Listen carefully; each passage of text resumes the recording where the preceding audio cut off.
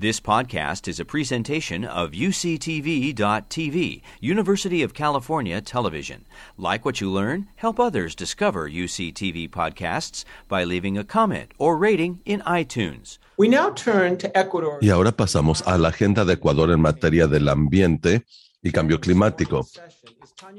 Para dirigir esta sesión tenemos a Tania Miranda, directora de Política y Acercamiento con Actores, en nuestro nuevo programa del Medio Ambiente y Cambio Climático. Ella se acerca después de estar en la Secretaría de Relaciones Exteriores en México, en la Embajada en Washington y en el Consulado de Nueva York, con formación como analista, con un enfoque en energía renovable. Tiene un título de la Universidad del Sur de California en Economía y tiene una maestría en Política Pública Internacional de John Hopkins.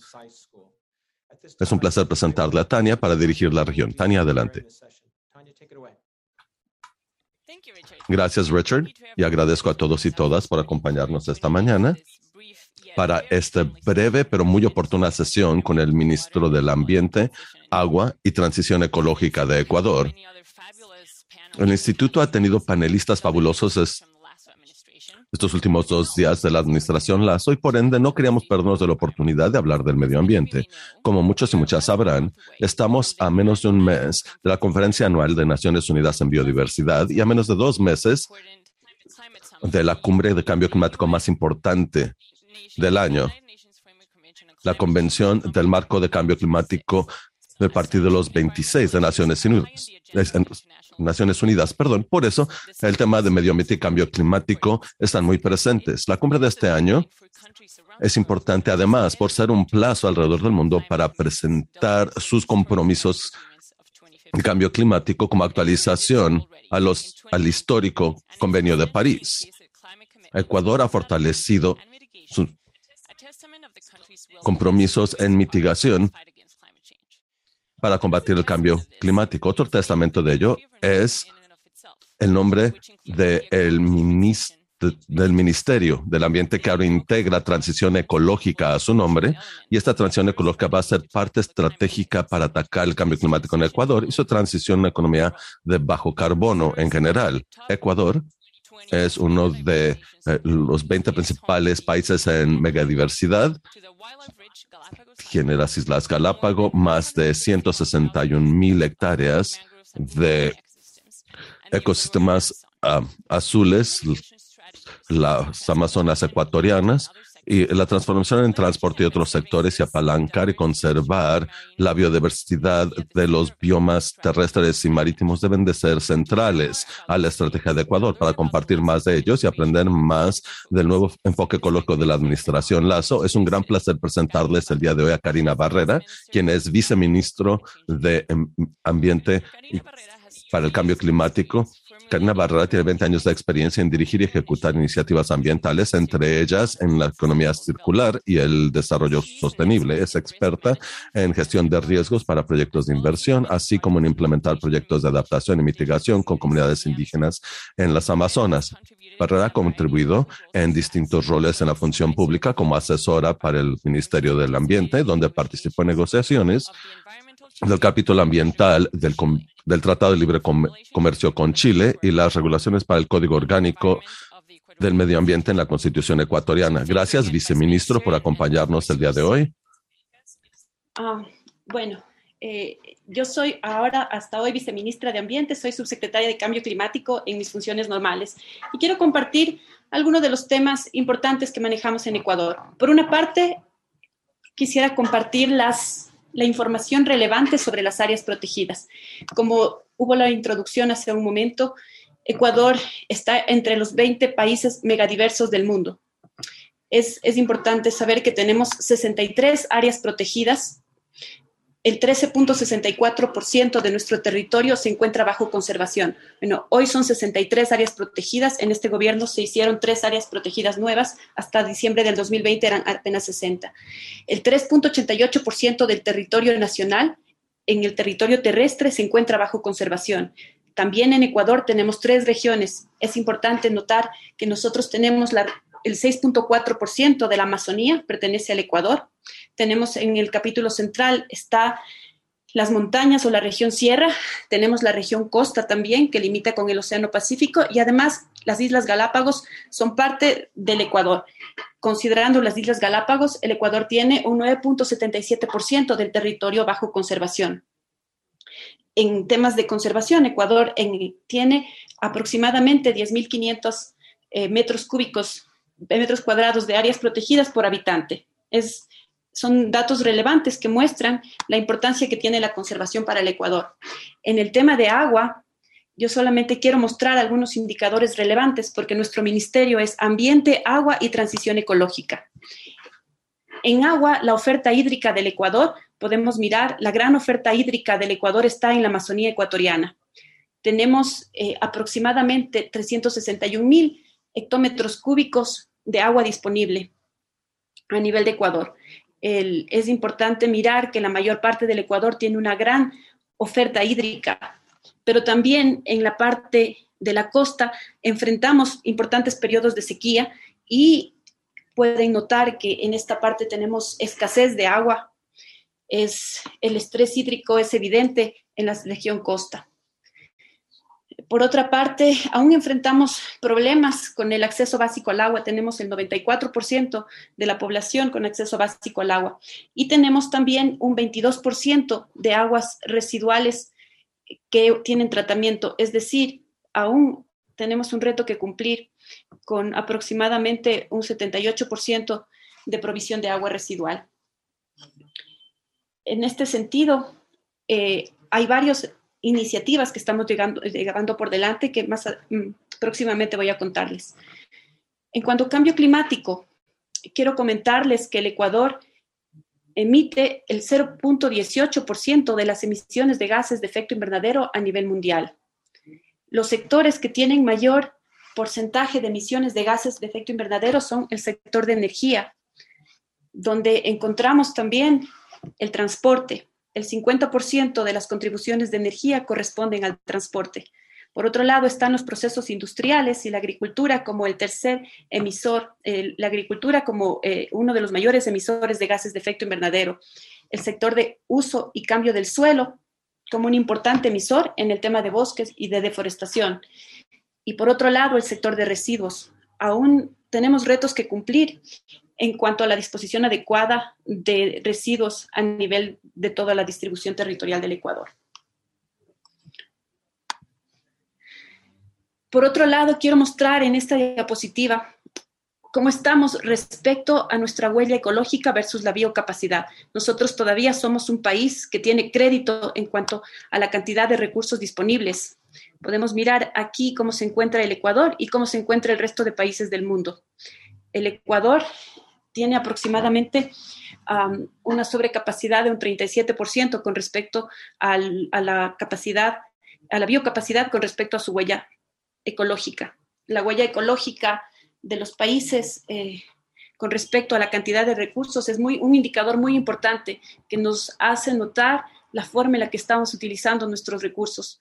Es decir, es nuestro balance entre cuánto utilizo y cuánto dispongo en cuanto a recursos. Todos estos indicadores nos han mostrado que, como parte de un entorno mundial, tenemos varios compromisos que cumplir. Y en este caso, uno de los compromisos del Ecuador es la primera contribución nacional determinada. El Ecuador emitió su NDC en el año 2019 para un periodo 2020 a 2025. Nuestro compromiso para el sector de energía, procesos industriales, residuos y agricultura es reducir en un 22.5% las emisiones con respecto al periodo del 2010. Mientras que para el sector de agricultura, de emisiones del sector de cambio y uso del suelo, que corresponde a nuestros bosques, nuestro compromiso es reducir el 20% de las emisiones de gases de efecto invernadero, 4% en un escenario incondicional, y 16% en un escenario condicional. Esto con respecto a nuestro nivel de referencia del periodo 2000 al 2008. En el caso de los otros sectores, nuestro escenario incondicional es únicamente reducir un 9%. Aún tenemos el reto de obtener el financiamiento para el 13.5% de nuestro compromiso. Simplemente hay varias iniciativas que está llevando a cabo el Ecuador para poder cumplir su NDC, el desarrollo de centrales hidroeléctricas, las prácticas de ganadería climáticamente inteligente. La ganadería es uno de los sectores que mayor contribución tiene a los gases de efecto invernadero y también contribuye a los escenarios de deforestación. Tenemos compromisos para reducción de emisiones en uno de los sectores con mayor intensificación de uso de energía, que es el sector del cemento. Tenemos también acciones para los rellenos sanitarios con captura activa de metano. Tenemos, por otro lado, implementando uno de los programas más importantes que manejamos a nivel de conservación, que es el Programa Integral Amazónico de Conservación de Bosques y Producción Sostenible. En general, todas nuestras iniciativas, incluyendo del escenario incondicional y las iniciativas del escenario condicional, le representan al país un costo de $2.200 millones.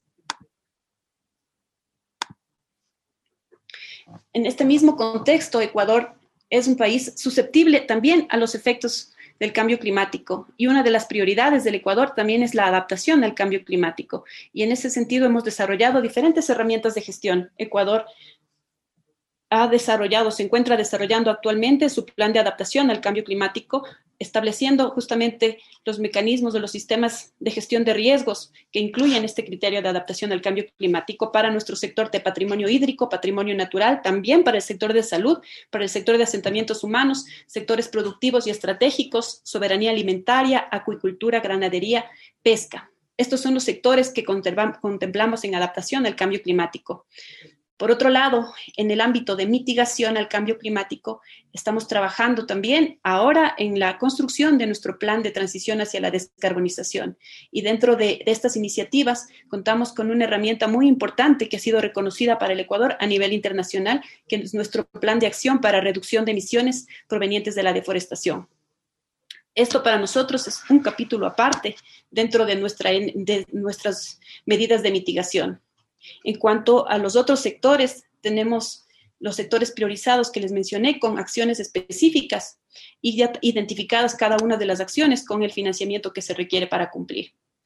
De forma transversal, nuestra NDC contempla el fortalecimiento de capacidades, la transferencia de tecnología y además un capítulo muy especial para el enfoque de género, que también es una de las prioridades que manejamos. Quiero contarles ahora una de nuestras herramientas que ha tenido mayor éxito, que es el Plan de Acción de Reducción de Emisiones Provenientes de la Deforestación. Nada más contarles que Ecuador es el segundo país en acceder al pago por resultados a nivel mundial por reducción de emisiones provenientes de la deforestación, y una de las razones es justamente la construcción de este plan que empezó en el año 2009 y que pudo asentarse en una política nacional en el año 2016. Nosotros contamos con el Plan de Acción para la Conservación de Bosques del Buen Vivir, donde nuestra política Red Más tiene un contexto nacional, una estructura nacional. Hay muchos planes de reducción de emisiones provenientes de la deforestación que tienen un enfoque particular, jurisdiccional. En el caso de Ecuador, el Plan de Acción Red Más es concebido como un todo. Ecuador tiene una característica importantísima en este sentido. El Ecuador contempla los derechos de la naturaleza, y dos derechos de la naturaleza que están consagrados en la Constitución son el derecho a la conservación y a la restauración de la naturaleza. En ese sentido, los servicios ambientales son parte del patrimonio nacional del Ecuador, así como es el petróleo, como es la minería. El patrimonio natural es un recurso estratégico del Ecuador dentro de la Constitución. Y en ese mismo ámbito, los servicios ambientales derivados de este patrimonio natural no son susceptibles de la enajenación, es decir, no son susceptibles de transacciones de compra y de venta. Con ese contexto está construido este plan de acción Red Más, que sí permite recibir retribución y compensaciones para su conservación. Este plan de acción contempla un enfoque en política pública, un enfoque que no está a nivel de jurisdicción y de provincia, sino contempla un enfoque a nivel de paisajes, con una concepción de servicios ecosistémicos de cada uno de estos paisajes. Garantiza la seguridad de la tenencia de la tierra y también considera la visión de los pueblos, comunidades y nacionalidades del Ecuador y garantiza sus derechos. Es parte de la forma en la que se interviene en cada una de las acciones de este plan. Y definitivamente la construcción de este plan está enfocado en la reducción de emisiones provenientes de la deforestación en línea con la contribución nacional determinada. esta estrategia o este plan tiene 4 ejes importantes. Por un lado, las políticas y los sistemas de gestión institucional, es decir, incluir estos conceptos dentro de la política territorial. Es decir, si tenemos un enfoque nacional, estos mismos enfoques se tienen que incluir dentro de la política y ordenanzas de los territorios. Y fomenta, por otra parte, la transición hacia sistemas productivos sostenibles, donde estamos trabajando en diferentes sistemas y cadenas de valor libres de deforestación. Hemos identificado cuáles son los drivers de deforestación en cuanto a agricultura. Sabemos que el café, el cacao, la ganadería y la palma han sido parte de los principales drivers de deforestación, en la Amazonía particularmente. Y sobre ellos estamos trabajando en iniciativas para hacer una transición hacia sistemas de producción sostenibles. Trabajamos también en políticas para el manejo forestal sostenible, en diferentes tipos de incentivos y además sistemas de control, sistemas de alerta temprana, sistemas de fortalecimiento de control para prevenir el tráfico ilegal de madera y de biodiversidad. Trabajamos también en los sistemas de conservación. Tenemos dentro de una de las iniciativas más importantes que lleva el Ecuador a nivel de conservación de bosques, es la iniciativa Sociobosque, que lo que busca es de alguna manera retribuir económicamente a las personas personas o comunidades o empresas que contribuyan a la conservación de los bosques. Es una iniciativa que de alguna manera busca también incluir la bioeconomía y bioemprendimientos para que las personas que conservan estos bosques reciban una retribución económica que pueda ser invertida también en generar alternativas de desarrollo para las comunidades. A través de todo este sistema buscamos reducir la presión sobre los bosques. Y ha sido la herramienta, como les mencioné, que ha permitido que el Ecuador pueda adquirir o ser beneficiario del pago por resultados, tanto con el Fondo Verde por el Clima, como también con la cooperación alemana y Noruega. Nada más mostrarles algunas de las cosas que estamos haciendo. Parte de este plan de acción nos ha permitido recibir estos recursos que están siendo implementados a través de programas que son reconocidos internacionalmente, uno de los cuales es el programa Pro Amazonía que les mencionaba. Este programa lo llevamos directamente en la Amazonía del Ecuador, además de 2 provincias adicionales que están ubicadas en la sierra y en la costa. Trabajamos, como pueden mirar aquí, en políticas e institucionalidad, trabajando en planes de vida, construyendo planes de vida para comunidades indígenas y además en planes de ordenamiento territorial. También trabajamos con asociaciones de ganaderos, asociaciones agricultoras para fortalecer sus capacidades y este conocimiento que nos permita transitar hacia nuevos modelos de producción agrícola. Trabajamos de la mano con el Ministerio de Agricultura en este tema. Y tenemos aquí también varias iniciativas de conservación. Esto lo hacemos con este programa Pro Amazonía y también tenemos un programa importante que es el programa REM, obtenido del pago por resultados. En este programa también trabajamos con iniciativas semejantes en las provincias de la costa y de la sierra. Uno de los temas que también es relevante dentro de nuestro sistema, nuestro plan de acción, es el sistema de salvaguardas ambientales y sociales. Dentro de este sistema de salvaguardas está concebida la gestión de la información, la verificación de los impactos a nivel territorial. Estamos también sistematizando las prácticas y los saberes ancestrales de las comunidades.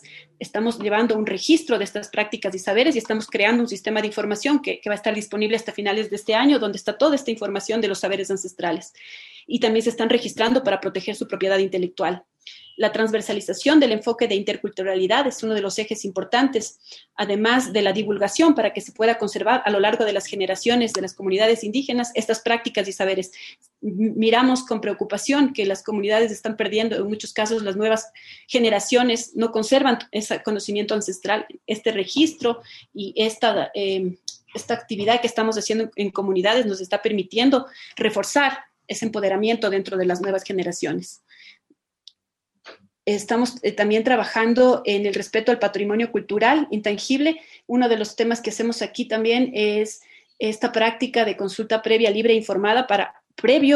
Tenemos mecanismos que nos permiten intervenir directamente en las comunidades con cada iniciativa que se realice en este sentido, además de tener este intercambio y plataformas de experiencias colectivas entre las diferentes comunidades. Creo que estas son como un pequeño resumen que he tratado de darles de las iniciativas que estamos tomando en el marco de nuestro plan de acción Red Más. Pero hay algo muy importante que estamos impulsando como una de las prioridades del gobierno nacional, que es la transición ecológica. La transición ecológica ha sido declarada por el presidente de la República como una prioridad a través de un decreto ejecutivo y establece diferentes líneas, pero ¿qué es lo que busca? Busca habilitar un modelo de desarrollo inclusivo, bajo en emisiones, resiliente a los efectos del cambio climático, que equilibre tanto el crecimiento económico como también las capacidades de regeneración de los ecosistemas, que aproveche el potencial de su patrimonio natural y que garantice el acceso a los recursos naturales para las futuras generaciones. Este modelo es un cambio de paradigma en nuestro país. Es un modelo que no le compete necesariamente al Ministerio del Ambiente y Agua, es un modelo transversal que se busca iniciar su aplicación bajo diferentes mecanismos, que tiene principios importantes como minimizar las externalidades negativas propias de los sistemas de producción tradicionales, mantener los recursos en uso y reducir su potencial de desechos a través de una economía circular y, por otra parte, permitir la regeneración de este capital natural. Este es el marco conceptual con el que ha sido visualizado este proceso de transición ecológica. ¿Qué implica la transición ecológica para nosotros? Implica incluir una transición hídrica, una transición energética, la transición hacia la descarbonización y además fomentar la bioeconomía circular y el aprovechamiento del capital natural. Hoy entendemos y sabemos que tenemos que en un mundo como el que vivimos, donde el cambio climático es evidente y el último informe del IPCC nos muestra que es evidente la acción humana y por otro lado que los efectos serán mucho más intensos de los que hemos visto ahora. Sabemos que el tener capital natural como tiene el Ecuador es también un medio de desarrollo para nosotros. Así que la bioeconomía circular no ha sido desarrollada ni potenciada, pero tenemos estudios iniciales que nos permiten identificar ciertas cadenas de valor con una perspectiva de desarrollo futuro. Miramos que de forma transversal la educación, la innovación y la tecnología tienen que acompañar cada una de estas transiciones que hemos visualizado, además de nuevos instrumentos económicos y fiscales. Esto es un concepto bastante amplio que se está empezando a desarrollar en cada uno de estos ejes. ¿Cuáles son los motores que tenemos que desarrollar y que hemos identificado como drivers para movernos a esta transición ecológica? La transformación de la matriz energética con base en energías renovables. Este indicador de renovabilidad de la energía en nuestro país es aproximadamente del 17%, pero nuestra matriz energética depende la mayor parte, más del 70% de los recursos hídricos antes de los combustibles fósiles. Pensamos, o una de las líneas importantes para esta transición es la movilidad sostenible, las ciudades inteligentes, la economía circular visualizada en su integralidad, no como desechos, sino como un flujo de materiales, de agua y de energía. Sabiendo además que en este sistema es importantísimo que nuestro país pueda identificar, con base en su sistema de cuentas ambientales, cuáles son aquellos materiales que estamos extrayendo, que estamos exportando o importando o utilizando en nuestras propias industrias, que pueden tener mayor impacto en la economía y que pueden ejercer mayor presión entre los ecosistemas. Este sistema de cuentas ambientales, para enfocarlo dentro de la economía circular, es clave para que realmente esta economía circular tenga impacto. Sabemos que la digitalización y la transición hacia la industria 4.0 es importante también como un motor y dinamizador de gran impulso. Las compras públicas sostenibles, empezamos ya a trabajar directamente con el CERCOP, que es la institución que maneja las compras públicas en el Ecuador. Estamos trabajando de la mano en desarrollar un sistema de priorización de cuáles son los productos y los criterios para las compras públicas sostenibles. Las cadenas de valor libres de deforestación son una de nuestras prioridades también, así como los mecanismos de compensación y financiamiento que estamos desarrollando de la mano. Una de nuestras metas de corto plazo en ese mismo sentido es desarrollar este programa Ecuador Carbono Cero. El programa Ecuador Carbono Cero es básicamente un programa que busca que las empresas midan las huellas del carbono tanto a nivel de organización como de producto. Podemos reconocer cuál es el verdadero impacto que estamos causando con respecto al cambio climático y a partir de eso establecer esfuerzos para su reducción de huella de carbono y después de ello mirar la compensación como una alternativa para hacer un balance entre la huella de carbono y la reducción de emisiones que se necesita. Estamos creando el primer esquema de compensación a nivel nacional. Ecuador, con el contexto de la no venta de servicios ambientales, ha tenido un fortalecimiento de su sistema, de su estructura de red más, pero ahora su segunda etapa es empezar con tener estos mecanismos de retribución y financiamiento de iniciativas que promuevan tanto la conservación como la restauración de los bosques, también la eficiencia energética y también el manejo de los residuos. En esos sectores macros se están enfocando los temas de compensación.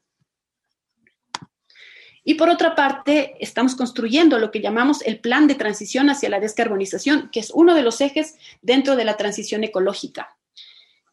Hemos visualizado y estamos iniciando este proceso a través de una construcción participativa, y es justamente este martes que el presidente va a hacer el lanzamiento, yo diría, del arranque de este proceso, porque este proceso es un proceso que lo visualizamos que va a demorar 2 años, con una construcción participativa que empieza ahora, y vamos a establecer cuáles son las rutas hacia la descarbonización a través de modelos matemáticos que nos van a permitir mirar los escenarios de transición y establecer una hoja de ruta con diferentes indicadores, metas y un presupuesto con unos planes de inversión, además de establecer estas futuras políticas públicas, incentivos, subsidios, políticas, instrumentos fiscales y planes que debemos tener en todas las diferentes áreas para poder tener esta hoja de ruta hacia la descarbonización. Este análisis tenemos previsto que esté listo hasta noviembre del 2023, y este es uno de nuestros retos importantes como lo son también los otros elementos de la transición ecológica. Creo que en este sentido he tratado de contar un poco en qué es lo que está haciendo el Ecuador, cuáles son sus esfuerzos presentes, lo que se ha hecho hasta el momento y cuáles son sus perspectivas futuras.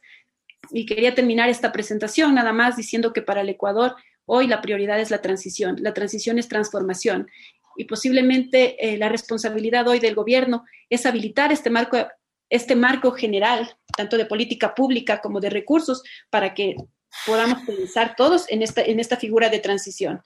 Y sabemos que es un proyecto de largo plazo y que estamos visualizando esta transición hacia la descarbonización con una visión al 2050.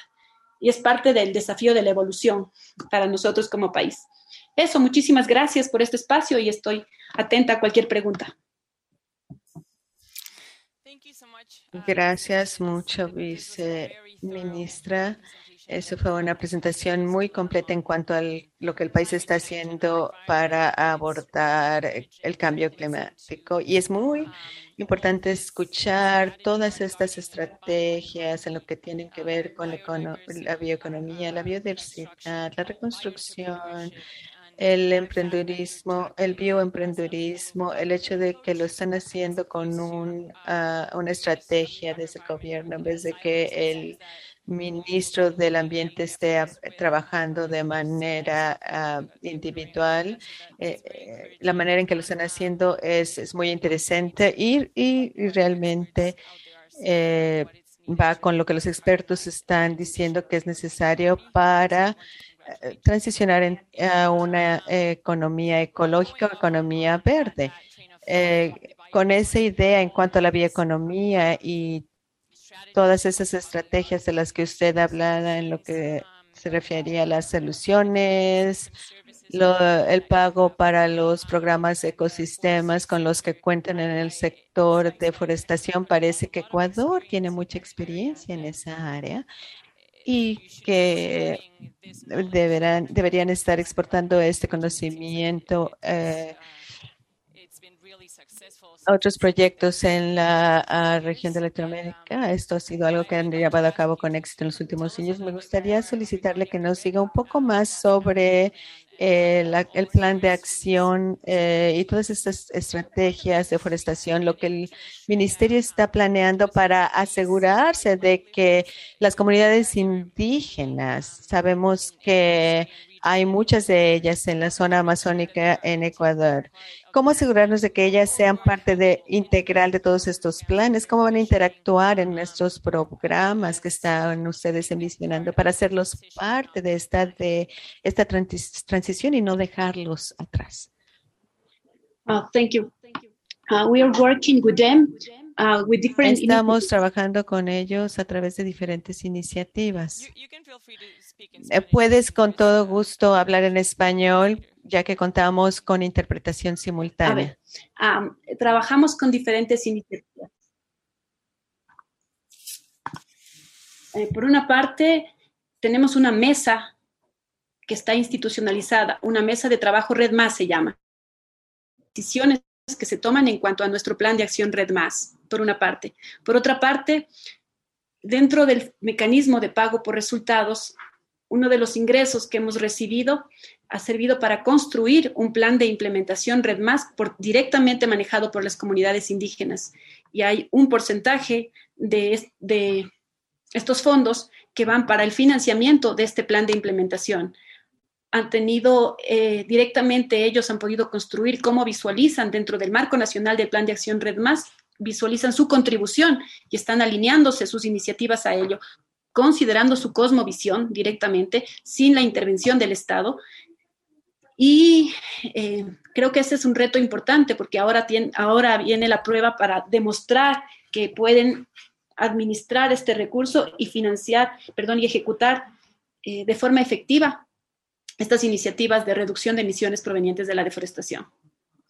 Si este programa es de éxito, sería un estudio de caso para la región y espero que funcione como lo planean. Muchísimas gracias, Karina. La segunda pregunta es una pregunta que yo tengo, pero que también fue una pregunta que hizo alguien de la audiencia y tiene que ver con algo que es relevante para otros países en la región, no solo para Ecuador, y tiene que ver con los proyectos de energía que tienen planeados a futuro. Escuchamos en el panel pasado, en lo que se refiere a la problemática energética, que están planeando aumentar la producción de petróleo al doble para un futuro cercano. Y esto es importante porque entiendo que alrededor del 28% del ingreso de Ecuador viene de industrias del petróleo. Pero también cuentan con todas estas otras metas ambiciosas en cuanto a mitigación de carbono, en cuanto a los acuerdos, y ya habló usted un poco sobre eso en su presentación. Entonces, la pregunta sería, ¿cómo es que el gobierno está planeando reconciliar esta meta de doblar la producción de petróleo con el compromiso internacional de reducir emisiones de diferentes sectores, incluyendo al sector energético? Y la segunda pregunta de mi pregunta tendría que ver con el impacto ambiental en el mismo tema de producción de petróleo, porque sabemos que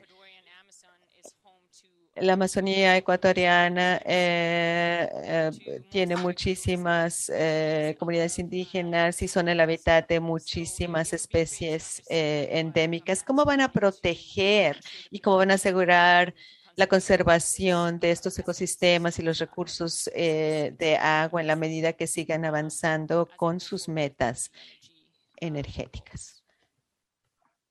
De acuerdo. Ecuador es un país en vías de desarrollo que depende de recursos de corto plazo. En el caso del Ecuador, desde 1970 se ha incrementado la dependencia petrolera, pero es importante también notar que de los 500,000 barriles de petróleo que produce el Ecuador, aproximadamente 160,000 barriles vienen para el consumo interno y el resto es de exportación. Creo que hay una situación importante en un tema de oferta y demanda de mercado.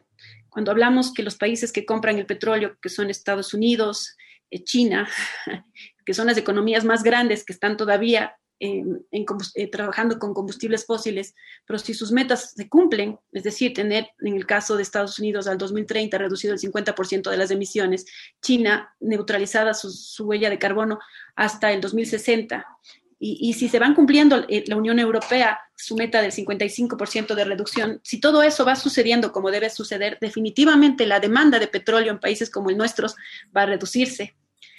Desgraciadamente, aparentemente podrían ser políticas contrapuestas. Sin embargo, la visión de explotación de petróleo es una visión de corto plazo. Las reservas de petróleo del Ecuador no son tan grandes como pensaríamos. Mientras existe una demanda, puede haber una oferta. Hoy tenemos una realidad que cumplir. Ecuador retrocedió 10 años después de la pandemia. Cayó después de la pandemia un 8% en su Producto Interno Bruto. Y el decir que el gobierno en este momento va a dejar de explotar el petróleo es una irresponsabilidad frente a la necesidad de empleo, a la necesidad, al combate contra la desnutrición y a la satisfacción de las necesidades básicas, como ustedes vieron en nuestros indicadores. Entonces, hay una política de corto plazo y hay una política de largo plazo. El plan de transición hacia la descarbonización, hoy es el momento de crear este marco habilitante. Hoy es el momento de pensar en cuáles son las alternativas productivas que pueden reemplazar a este otro sistema. Y es esto lo que hace este plan de transición, porque la transición es algo que primero tiene que crearse, tiene que establecer una hoja de ruta. Entonces son dos políticas que van al mismo tiempo, la de corto plazo, pero paralelamente la creación de un escenario de largo plazo con un modelo de desarrollo diferente. Thank you for that, Gracias. Es definitivamente difícil atacar esta problemática porque sé que, por supuesto, los objetivos a corto y largo plazo son muy distintos, pero me alegra escuchar que la perspectiva a largo plazo es transicionar eventualmente de ese ingreso que depende de las industrias que extraen petróleo. Y esto va a ayudar a que Ecuador pueda navegar esta transición y a limitar un poco los riesgos fiscales dada esta situación. Muchísimas gracias por su respuesta. Yo sé que es un tema difícil. Creo que tenemos algunos minutos para una última pregunta, de ser posible, y tiene que ver con financiamiento climático y lo que usted mencionaba en cuanto a esta brecha financiera. Creo que usted mencionó y dijo que era el 13% de sus contribuciones nacionales y que les faltaba financiamiento, y además encima de eso tienen los compromisos condicionales. Esta es una problemática que se está presentando en todo el mundo, sobre todo en países en vías de desarrollo, porque después de la crisis económica, la mayoría de los países están sufriendo para obtener recursos. Muchos de ellos se están alejando de sus metas climáticas y quisiera saber lo que el país está pensando hacer en cuanto a aumentar sus recursos dedicados a la implementación de los NDCs, si van a buscar instituciones internacionales, o cuál es el plan que tienen para cerrar esa brecha en lo que se refiere a su contribución determinada a nivel nacional. Tenemos varias iniciativas. El hecho de estar creando esta norma de compensación de alguna manera nos va a permitir recibir ingresos para poder retribuir a nuestras iniciativas que tienen que ver con bosques particularmente. Esta es una manera de inyectar financiamiento para poder implementar acciones a favor de la NDC. Por otro lado, tenemos y contamos también con una estrategia de financiamiento climático que posiblemente tiene varias aristas. Por una parte está el financiamiento interno con la acción también local a través de la banca de primer piso y de segundo piso, ¿no? Para que pueda incidir ya en la implementación de productos verdes o productos climáticos que vayan directamente hacia iniciativas de territorio. Pero viene por otro lado este movimiento mundial que creo que es parte de lo que se va a discutir en la COP26. Si realmente los países desarrollados cumplen con el compromiso que se tiene de aportar con los 100 mil millones de dólares y que esto pueda venir definitivamente a través de los diferentes fondos internacionales, Ecuador puede tener mayores beneficios e implementar esta ambición. Pero independientemente de todo esto, dentro de las prioridades también del gobierno está esa transición a través del cambio de la matriz energética. Creo que hay la banca multilateral está jugando un papel muy importante a través del financiamiento de este tipo de proyectos. Creo que este cambio de visión también de la banca y el alineamiento de varias instituciones financieras permitirá que el Ecuador pueda financiar estos proyectos, porque definitivamente tenemos muchos más proyectos transitando a energías renovables para el país. Es un tema muy difícil y me alegra que haya mencionado Prop 26 porque he estado haciendo algo de investigación y he estado trabajando en este tema mucho, y parecería que el sector privado y los bancos de desarrollo multilateral tienen que acelerar su participación para ayudar a los países subdesarrollados a implementar estos compromisos, porque son los menos responsables de la crisis climática en la que nos encontramos todos, pero pareciera que el plan de obtener recursos para Ecuador son sustentables y que no dependen solamente de la asistencia internacional, y esto es algo que es bueno saber. Parece que se nos está acabando el tiempo, parece que tenemos que cerrar ya esta sesión, así es que quisiera agradecerle de nuevo. Si quisiera hacer algunos comentarios de cierre, por favor hágalo. De mi parte, quiero simplemente agradecerle por el liderazgo que Ecuador está mostrando en el cambio climático y la protección ambiental, porque ese es el tipo de liderazgo y estrategias que debemos estar viendo a lo largo de Latinoamérica y el Caribe, y eso es lo que me gustaría ver a lo largo de esta región. Así es que felicitaciones de nuevo por todo lo que está llevando a cabo. Muchísimas gracias por parte del Instituto de las Américas. Y si usted quisiera hacer algún comentario, y si no, voy a ceder el uso de la voz a Richard Kai.